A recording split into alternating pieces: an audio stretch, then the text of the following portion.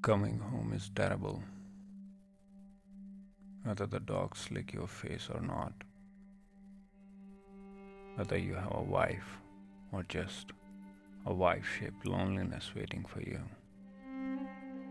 Coming home is terribly lonely. So that you think of the oppressive barometric pressure back where you have just come from with fondness. Because everything is worse once you are home. You think of the vermin clinging to the grass, stalks, long hours on the road, roadside assistance and ice creams, and the peculiar shape of certain clouds and silences with longing because you did not want to return. Coming home is just awful. And the home-style silences and clouds contribute to nothing but the general malaise. Clouds, such as they are in fact suspect and made from a different material than those you left behind.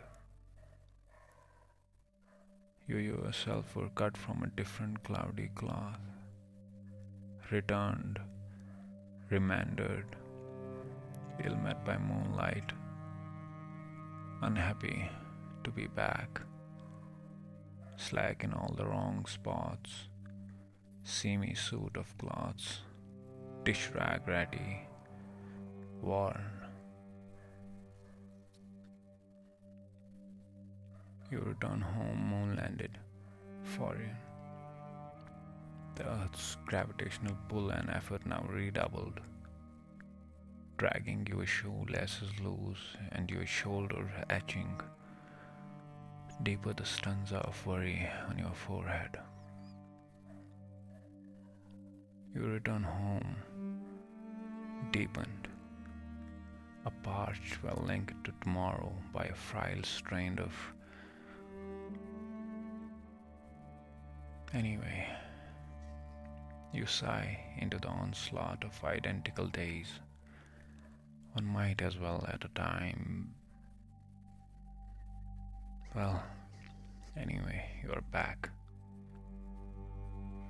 The sun goes up and down like a tired whore. The weather immobile like a broken limb while you just keep getting older. Nothing moves but the shifting tides of salt in your body. Your vision blears.